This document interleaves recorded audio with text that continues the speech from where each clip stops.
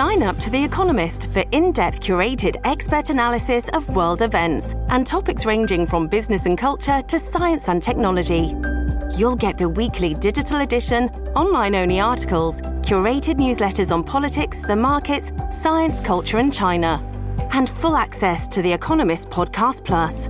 The Economist is independent journalism for independent thinking. Go to economist.com and get your first month free. This episode is brought to you by Shopify. Whether you're selling a little or a lot, Shopify helps you do your thing, however you cha-ching. From the launch your online shop stage, all the way to the we just hit 1 million orders stage. No matter what stage you're in, Shopify's there to help you grow. Sign up for a $1 per month trial period at shopify.com/special offer, all lowercase. That's shopify.com/special offer. Hello, everybody. This is Marshall Poe. I'm the editor of the New Books Network. NBN listeners like to read books and buy them. So we thought we'd tell you that right now, our friends at Princeton University Press are having a remarkable site-wide sale. You can get 50% off books, including ebooks and audiobooks, with the code 50, F-I-F-T-Y, at checkout until May 31. You can save some real money on Princeton University Press books. I encourage you to go there and check it out. Welcome to the New Books Network.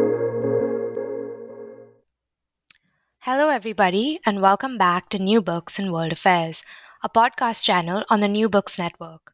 I'm Medha Prasanna, the host of the channel. Today, we'll be talking to Professor Philip Howard about his new book, Lie Machines: How to Save Democracy from Troll Armies, Deceitful Robots, Junk News Operations, and Political Operatives, published by Yale University Press. So who is Philip Howard? For those of you living under a rock, he is one of the foremost scholars on the subject of information sciences. In fact, Foreign Policy magazine named him a global thinker for pioneering the social science of fake news production. Currently, he is the director of the Oxford Internet Institute and a statutory professor of Internet Studies at Balliol College at the University of Oxford. Phil, welcome to the show. We're very lucky to have you. Thank you very much for having me, Medha. I think we should start by telling us a little bit about yourself. I think the budding scholars in the audience would be particularly interested in hearing about your relationships with your mentors and how different experiences led you to this book. What a fabulous starting question. I think there's always there's always things that mentors do that push you in a direction and pull you in a direction, or there's things they do that you want to replicate and things you learn that you don't want to replicate. And I'd say a couple of mentors have been pretty consistent about impressing upon me the role of hard work and getting up early and doing a little writing every day. And then several of them were very generous in different ways, and part of that generosity often involved making me promise to be generous to my students. So I try to do as much of that passing it along as possible. That's so interesting to hear. I think we're all looking for those perfect mentors as students. Coming to the subject of privacy laws and cybersecurity, and none of this is new at all, but there isn't much academic consensus on it. Do you agree with that statement, and why do you think that is? Well, I do think that there's probably some good consensus that the privacy laws are not adequate and not doing enough to protect us. I think where there may be some consent, where there isn't some consensus, is on whether we can do anything about it. And I'm sort of in the camp that would say that we're probably past the point of ever being able to recover our data. I think we've lost the privacy war at the moment, and the best thing that we can do is try to ensure that we, as citizens, get to share in the wealth of data that's out there. And as many of you will know, or instinctively or through your own research, the best data on public life is not in the Library of Congress or in the British Library. It's not a public resource. It's in Silicon Valley. It's held by a small number of firms that hoard, basically, data on our attitudes and aspirations and our behaviors. And I think that the way forward, or the way to get us to recover some of that value, is to be able to distribute or share anonymized, of course, but sharing data is one of the solutions, I think, to the current predicament we're in. Mm-hmm.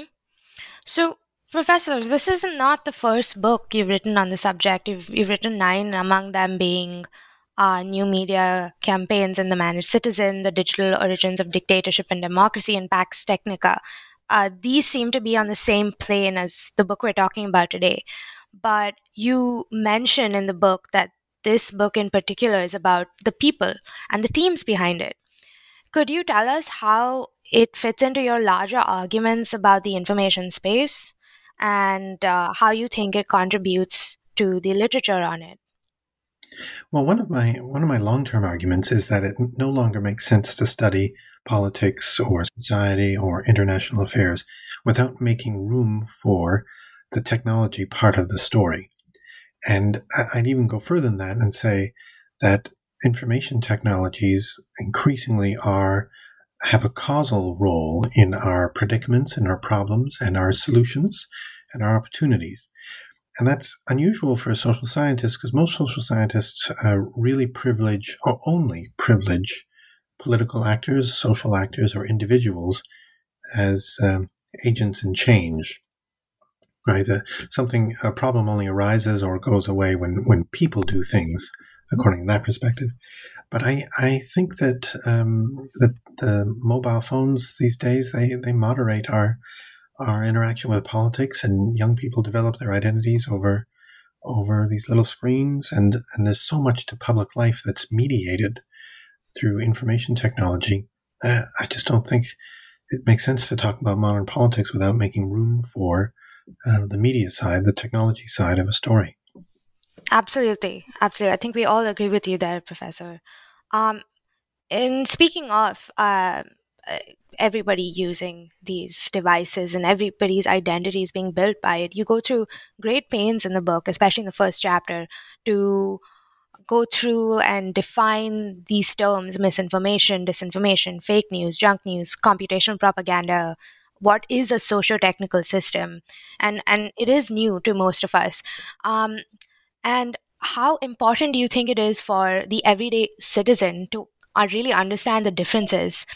And if it is that important, how do you propose we go about trying to achieve the scale of media literacy in the world?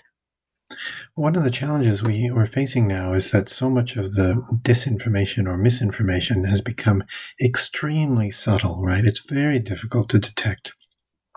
Sometimes these information operations are not about planting fake news or false narratives or junk news. They're about simply promoting bad news, right? So not things that are wrong, but over-promoting, over-hyping bad news. And it's difficult for a lot of people to tell the differences. I think for most people, the really important lesson is that before sharing, you really should read the stuff that you're passing along, because it travels. The reason the stuff travels over networks of family and friends is when people don't actually read it, read the content, and don't think about things critically before sharing with a large network. And until we can get into those kind of better information habits, I think we'll be stuck with junk news as a problem. Yeah, Professor, I really like that idea of if simple strategies and habits that we need to socialize ourselves into. Mm-hmm. Before we go on, I actually don't want to emphasize. I don't want to underemphasize the role of the platforms in all this. So, even though you and I, as citizens, should become more sensitive and critical as we review content and pass it along our social networks, it's still those social media firms that serve up large amounts of misinformation and disinformation or malinformation. And Facebook and Twitter and Instagram and all the other platforms actually do have a responsibility to get that stuff off their platforms, especially if it's related to COVID misinformation or political misinformation or the racist or sexist stuff that often comes from within particular countries. The platforms have some duties there too. Absolutely. this actually brings me to a question I was thinking of asking later, but it seems so much more relevant now, by a Humphrey Fellow at the American University, Professor Anatoly Murashchak. And he asks, can you please clarify your vision on necessity and the opportunity to ban widespread disinformation in social media for national security purposes, especially with regards to freedom of speech and rule of law principles? And I think this question is especially relevant, seeing as in the last couple of months, especially during the election and counting of the votes in the United States, that Twitter banned the president from its platform. So I think it's about like striking that balance, and we're all asking the question of what that actually looks like. Yeah, well, what is the balance? I think so. I'll just answer from my point of view. I think there's a safe set of issues where I think it's okay to ban content. There are campaigns here in the UK and Europe to try to get young girls to move to Syria to become ISIS brides. And we know where these campaigns come from, and I think it would be okay to remove that content at the source and prevent it from circulating far. It's targeting, targets young women, or targets children, and there's a whole host of reasons why it would be fine to get rid of that content. Then there's a family of content that is fake news or junk news, and it involves political lies designed to deceive. In the U.S. context, it often involves disinformation about the election itself, about where to vote or when to vote, and it's often about trying to prevent minorities from showing up on election day, right? So it's voter disenfranchisement campaigning. And I think that stuff is okay. It's up to the platforms to curtail that stuff. I do also believe in jury systems, so it should be humans in the loop who make an evaluation over whether something should be removed. And things that are purposefully trying to get people to not vote or to not follow the normal guidelines for an election, that stuff can go too. There's also types of content that arise in moments of crisis, right? So when there's a shooting, yet another shooting in Colorado, there's always a window of 24 hours where the rumors just fly, right? And people blame Islam, or people blame new immigrants for the shooting before the facts actually emerge. And I do think it's responsible for the platforms to have the ability to slow down, curtail when that kind of crisis is evolving in current events. Beyond that, there's a range of, I guess, unpopular opinions, and I don't think we want social media firms evaluating what's a good or correct opinion.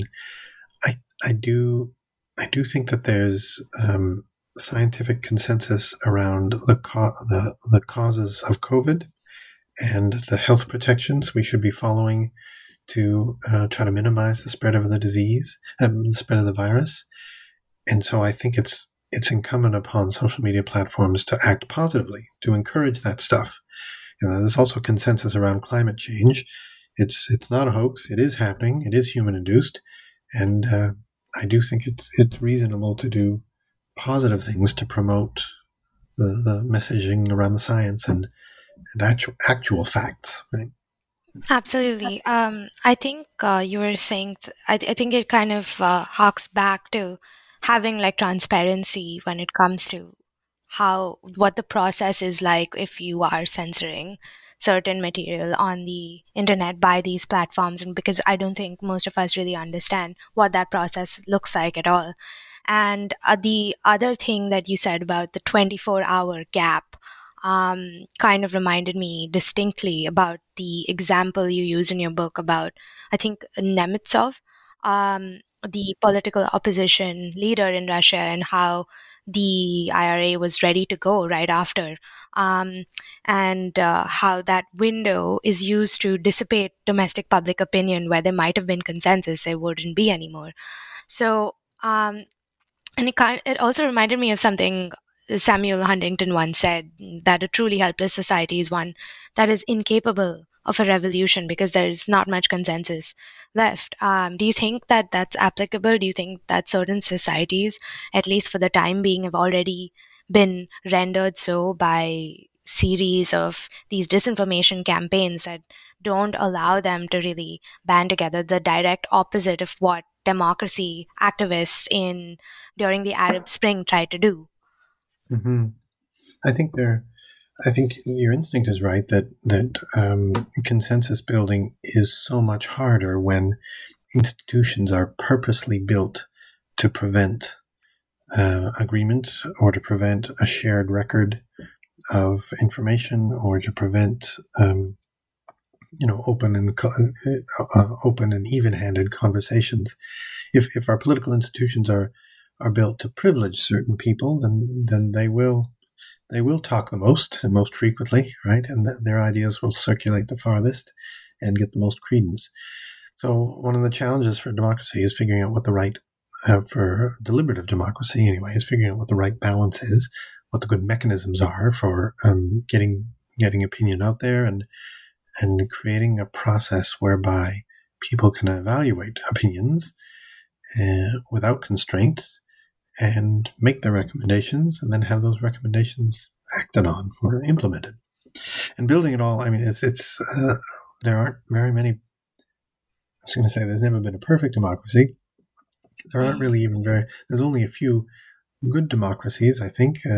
People still have a lot of romantic ideas about Switzerland and how Switzerland works as a democracy. And some of the best democracy, or the most democratic organizations, are actually quite small, right? So they're not governments, they're unions, or small civil society groups, or purchasing collectives, purchasing cooperatives, right? There are small townships in Vermont. There are exercises in democracy that seem to be healthy and work well, but they do take a lot of work. And, they're usually small, right? They're not the large. And sometimes I wonder if the larger the country, the larger the unit, the less likely it is to have sustainable democratic processes. Ah, that's interesting. Yeah. I do think we look at large countries as this monolith, but really they're tiny states doing their own thing, and which is why I think it's easy to manipulate them. Um, in coming back to the book and the lie machine that you describe, I was really curious about some of the stuff you said about the production of these political lies. And I think you really hit the nail on the head when you talked about creating non-existent trade-offs as a powerful tool and a hallmark of a good political lie, especially when it's coupled a little bit with the reasonable public sentiment, as you call it. Could you give us some examples of these and observed consequences for our audience? Well, you're in the DC area, and of course, one of the most well-known misinformation incidents, involves Pizzagate and Hillary Clinton, and this created this was the result of. It was both an outcome and a sort of an input, right? It was the outcome of an extended rumor, conspiracy storyline about the leadership of the Democratic Party and child abuse in a basement of a pizzeria in DC, and by the end of it, it's not clear that the rumor went away, right? There was a poll just after the 2016 election, I think by the Pew Internet and American Life Project, that found that there was still 15-20% of the population that was not quite sure what was going on in that pizzeria, and that maybe there was something to it. Those kinds of stories last a long time, especially if they're pegged to a racist or sexist stereotype. They can last for quite a long time. The anti-vax movement might be another example of a movement that's lasted a very long time, that's just now got something new to activate on, right? The COVID vaccinations, and it's brought out all sorts of interesting messages and additional conspiracies about 5G cell towers and Bill Gates and the government trying to inject microchips into our arms. I mean, there's a whole bunch of different long-standing conspiracies that get wrapped up into this anti-vax message. Yeah, absolutely, Professor. And given that your team at Oxford does this whole country by country extensive analysis, I was really curious about what overarching themes you have observed so far, and are there some special characteristics of groups in these countries that are especially vulnerable to these political lies? Well, that's an interesting question because I am at heart a comparativist, and that means recognizing that some countries are more alike than others, and every country is unique in some ways. So the misinformation and disinformation trends in the United States are similar to those in the UK, maybe, and a little less similar to those in Europe, but they're pretty different from Latin America or India, say, India, Pakistan. We've done some studies in Mexico, Latin American countries, India during major elections, and found that the real challenge there is actually not so much Facebook as it is WhatsApp at the moment. And one of the research challenges for us is that both, I'm thinking specifically Mexico and India here, both countries have a very large and complex media ecology with news outlets that are often tied to political parties. And it can be very difficult to evaluate those news outlets as whether they're junk or not. Right. So in the U.S. or in countries with a long-standing culture of professional journalism, you can pretty much list the top 20, 25 professional news outlets that most people trust most of the time, and maybe you can debate what Fox News is up to or debate what the Daily Mail is up to here in the UK. But in Mexico, Latin America, India, there's a whole bunch of news sources that just are below the radar, or they're not very large, and they don't have an independent editorial policy, and they don't employ professional journalists. It's difficult to know where they get their revenue from. And these kinds of news producers, these kinds of content producers, put out a lot of stuff that ends up being shared on WhatsApp or other messaging and chat applications. And in both countries, actually, this is also true for Ghana, Nigeria, and Kenya. There are many countries in which those kinds of rumors about incidents that may or may not have happened actually result in riots and protests that turn bloody. They get big very quickly, and that's an effect we don't usually see in the U.S. Once in a while, we see it. January 6th, certainly an incident like that. But the rumor mills, the political rumors in many countries are much more regular feature of political culture. Yeah, absolutely, Professor. I was thinking about India because I'm Indian, and it this is definitely a recurring issue that we have in India, that especially because of the many languages, and at like a sub-regional level, it's so difficult to monitor the many news outlets and the informal sources of news that the local people really trust and have been trusting for a while, but there's no way to really monitor them. To do that kind of verification. And as you said earlier, that even big countries have little states and little provinces, and India is huge, and running an election is an incredible logistical exercise. And some states are wealthy, and some states are poor, and some states, up in the Northeast, are touch on the border with China and have their own issues. And Kashmir is a difficult, has been a politically sensitive area for 50 years now. So there's every part of India has a complex political and conflict, usually complex conflict history. There's also the dynamics of caste that sometimes make a difference in terms of who is reading what. So it's very complex in the Indian context, and when you overlay a social media platform that lets people just talk with their own friends and family, you can sometimes see political rumors spread really quickly, right? Unverified stuff that the people don't read before forwarding. Yeah. But what would, in the context, because we've on the international forum, I think we give a lot of attention to Facebook, like you said, but WhatsApp is really creating havoc in like so many other smaller and underdeveloped nation states. So, what would you say is more dangerous, like a public platform like Facebook or these gigantic groups on WhatsApp? Because at least I think maybe Facebook can be monitored. There can be somebody sitting behind a computer looking at what's being flagged, but WhatsApp is just a free for all. Yeah. Well, I think so there's a couple of ways to answer that question. I think the first thing to note is, of course, is that Facebook owns WhatsApp, and you and I could probably discuss whether Facebook really does need to own WhatsApp or whether it should stand alone. And the reason that's an important thing to think about is that different firms take different levels of responsibility for what goes on their platform based on how much political attention they get. So Facebook started attending to the problem of misinformation right after 2016.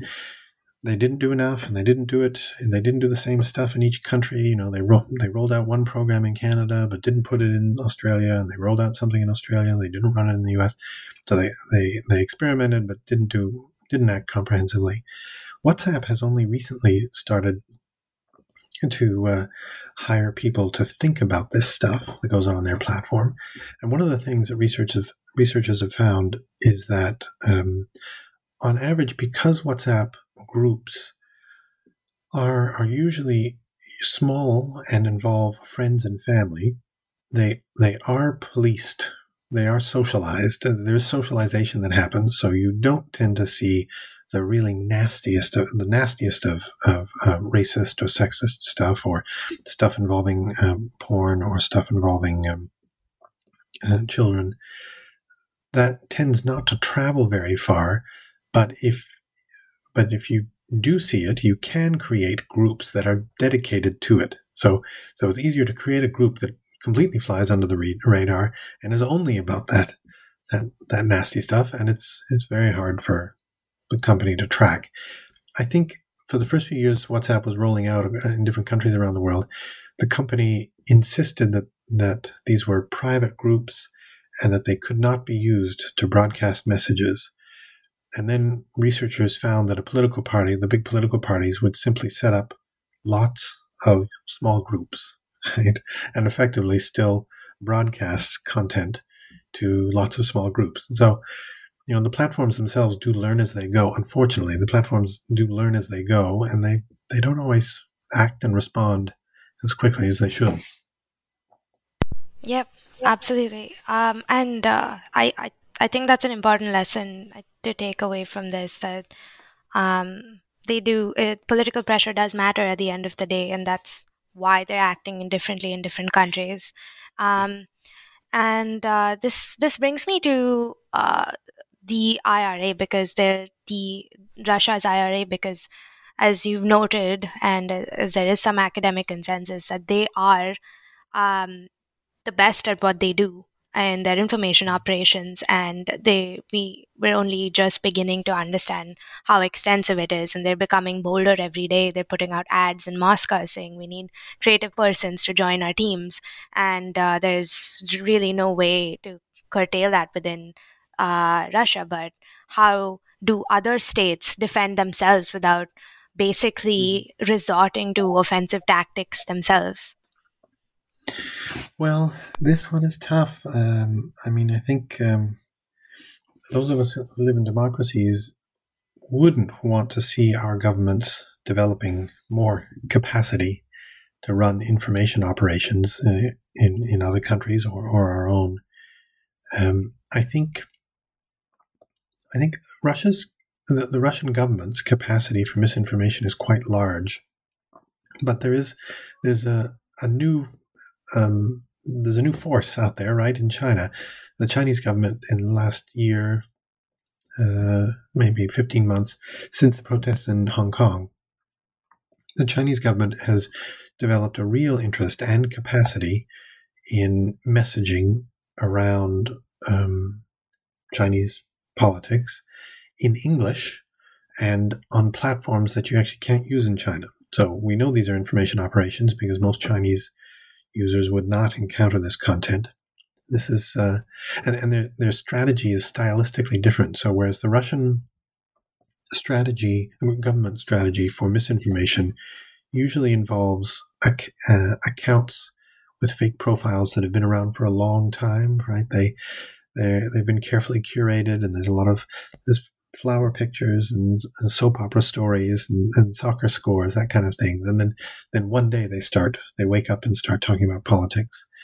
The Chinese strategy for misinformation is a little different. They buy in bulk, and they will suddenly overnight set up 10,000 fake accounts. And the accounts won't have pictures, and they won't use names, they'll use numbers. And you or I looking at these accounts would know that they're highly automated.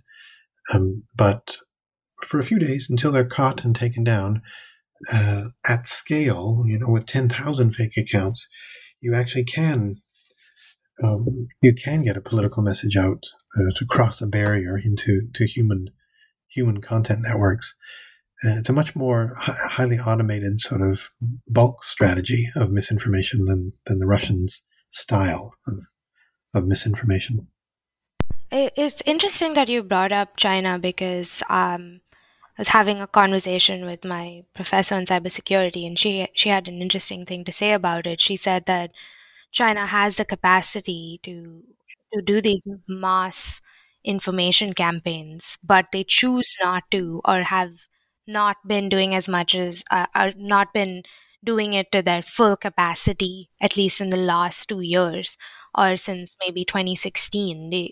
And their priorities have changed. Do you agree with that? I think they have started to do it on a couple of key issues.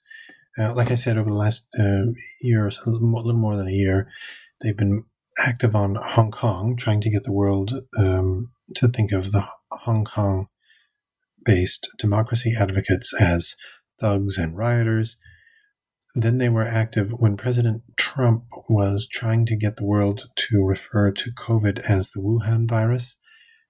There were additional sort of resources put into trying to stop that from happening. And then more recently, there's a broad range of there's some general themes that have emerged out of Chinese state-backed misinformation on COVID. The first general theme is that our elected leaders, democracies, can't make the tough decisions that are needed to manage the crisis. That they're too weak in the face of COVID, and they won't be responsive enough. So the first message is that democracies can't help us. The second message is that the Chinese scientists are leading in the research.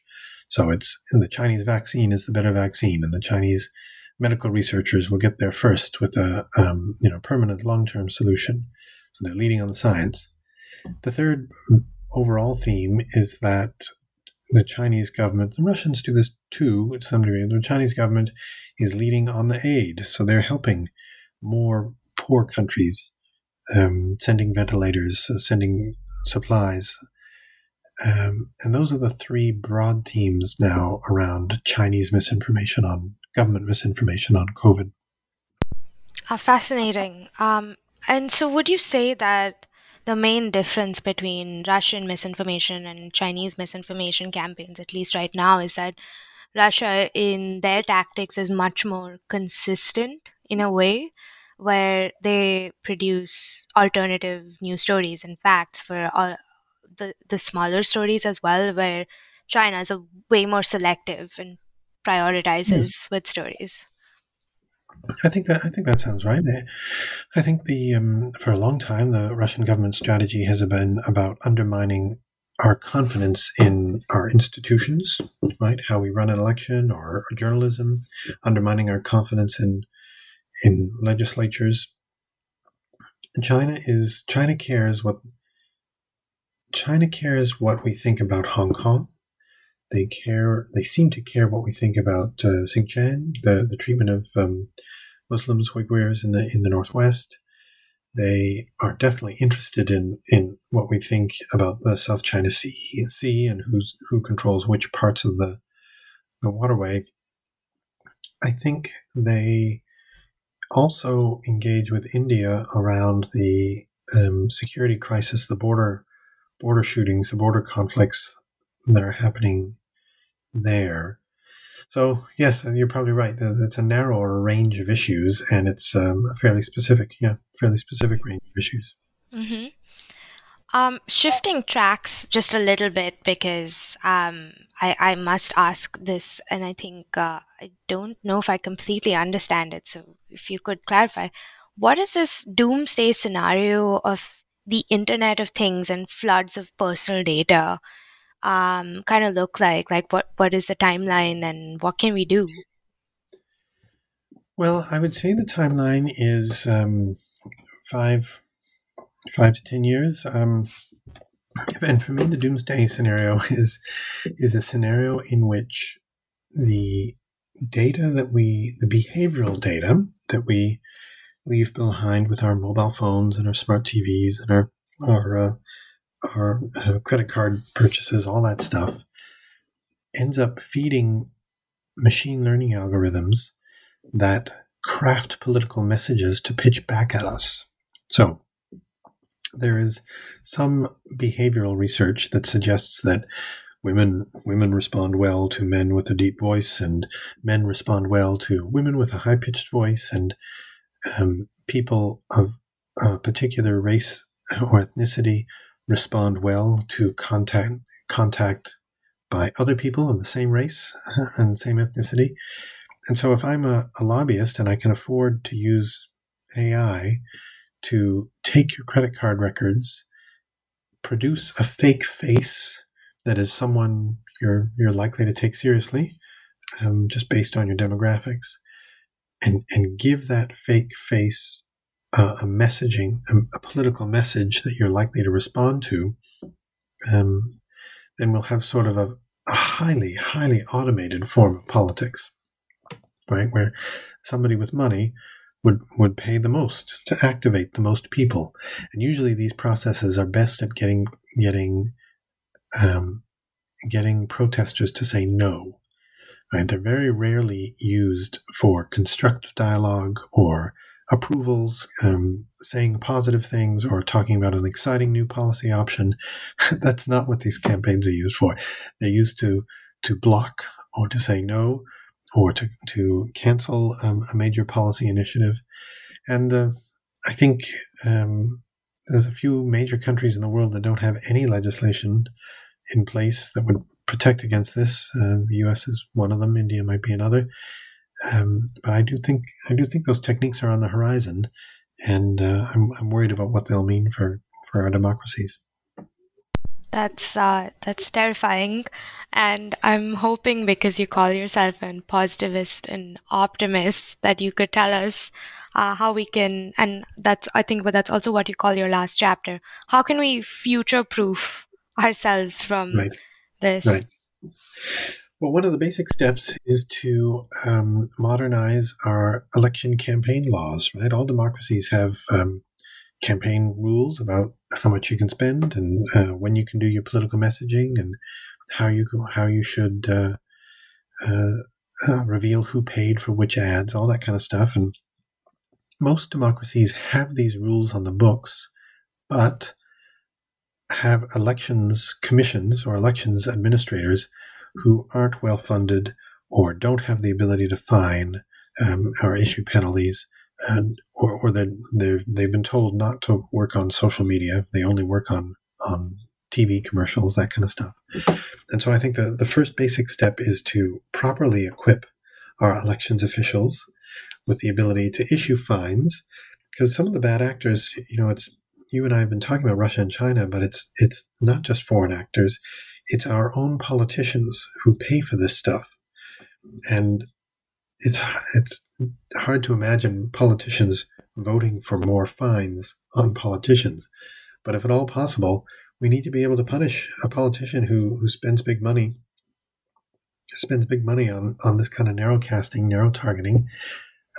They need to be prevented from running for office again, or they need to be fined in an effective way that prevents them, that sends the right signal to other political consultants that they shouldn't be ripping your data and sending you customized messages. So that's getting good rules on the books and making sure they're enforceable is the first big step.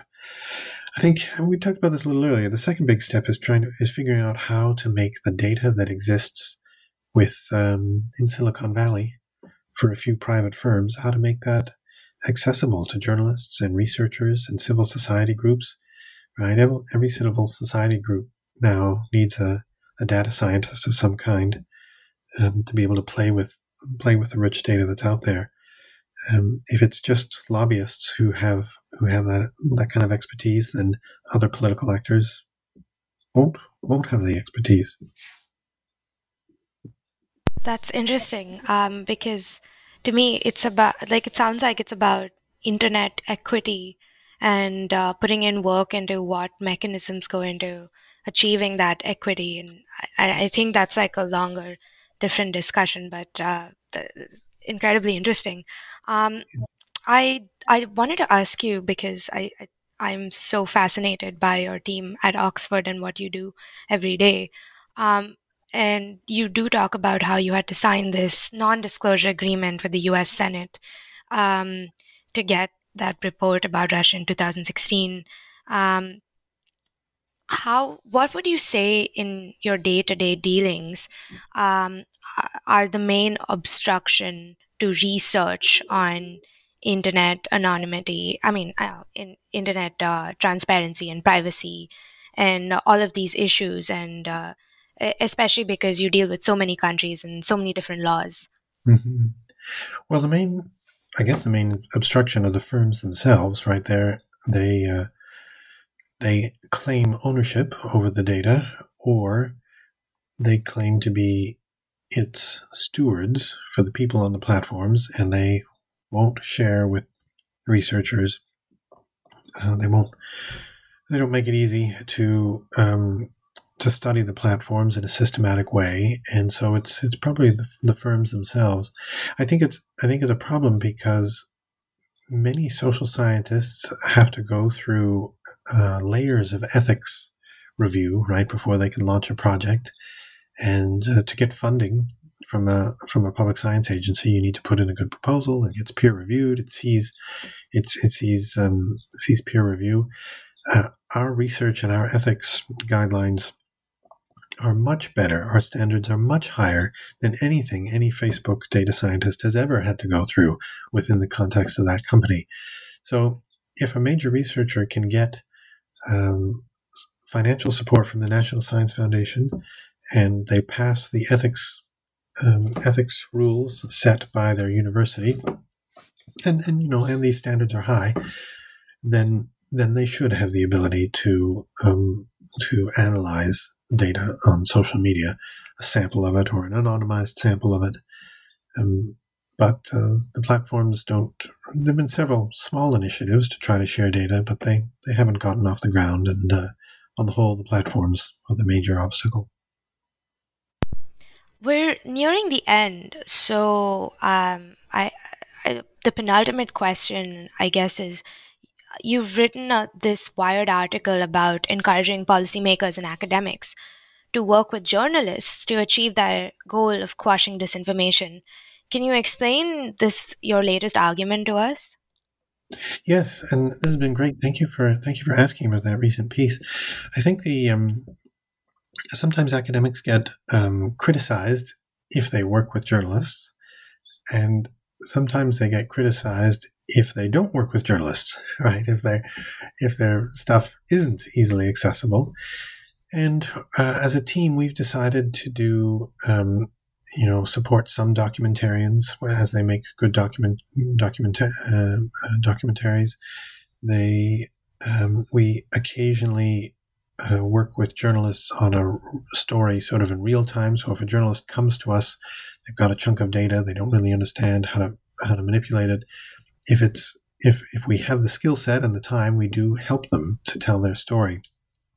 And I think, for me, the reason to do this is that it helps raise the quality of reporting about technology issues, and I think it raises public understanding of how all this stuff is complex. So I've greatly enjoyed working with journalists. There's different norms around how you protect your subjects. There's different norms around editing and voice in an article. They work to serious deadlines, right? We tend to work to publication deadlines, but those are weeks or months or years away. So the time pressures are different. But if you're an academic, your primary audience is other researchers, other specialists. But if you want to have a public impact, and if you want funding, most funders these days require that you demonstrate an impact, that you're reaching policymakers, and that you're shifting public opinion. So to be a modern academic these days, I think, means figuring out how to work well with journalists and make the relationship healthy, symbiotic. Well, Professor, we've taken up a lot of your time, but I'd like to ask you one last question before we let you go. If I may, what are you working on right now? Thank you. I have two projects. The first involves studying COVID misinformation, and I talked a little about that earlier. It involves social media again and public understanding of the crisis and health guidelines. The second project involves studying how machine learning could be used constructively within government to improve public service, to deliver public goods. I think there's a lot of broad ethics guidelines out there, and we don't need another set of ethics guidelines for AI. So this project is about coming up with an action plan and some policy ideas for how to implement the AI that we have now. Professor, that sounds like a fascinating project, and I look forward to reading it. I want to thank you so much for being on this show today. I think we all learned so much. And take care. Thank you. Thank you for having me. Good day.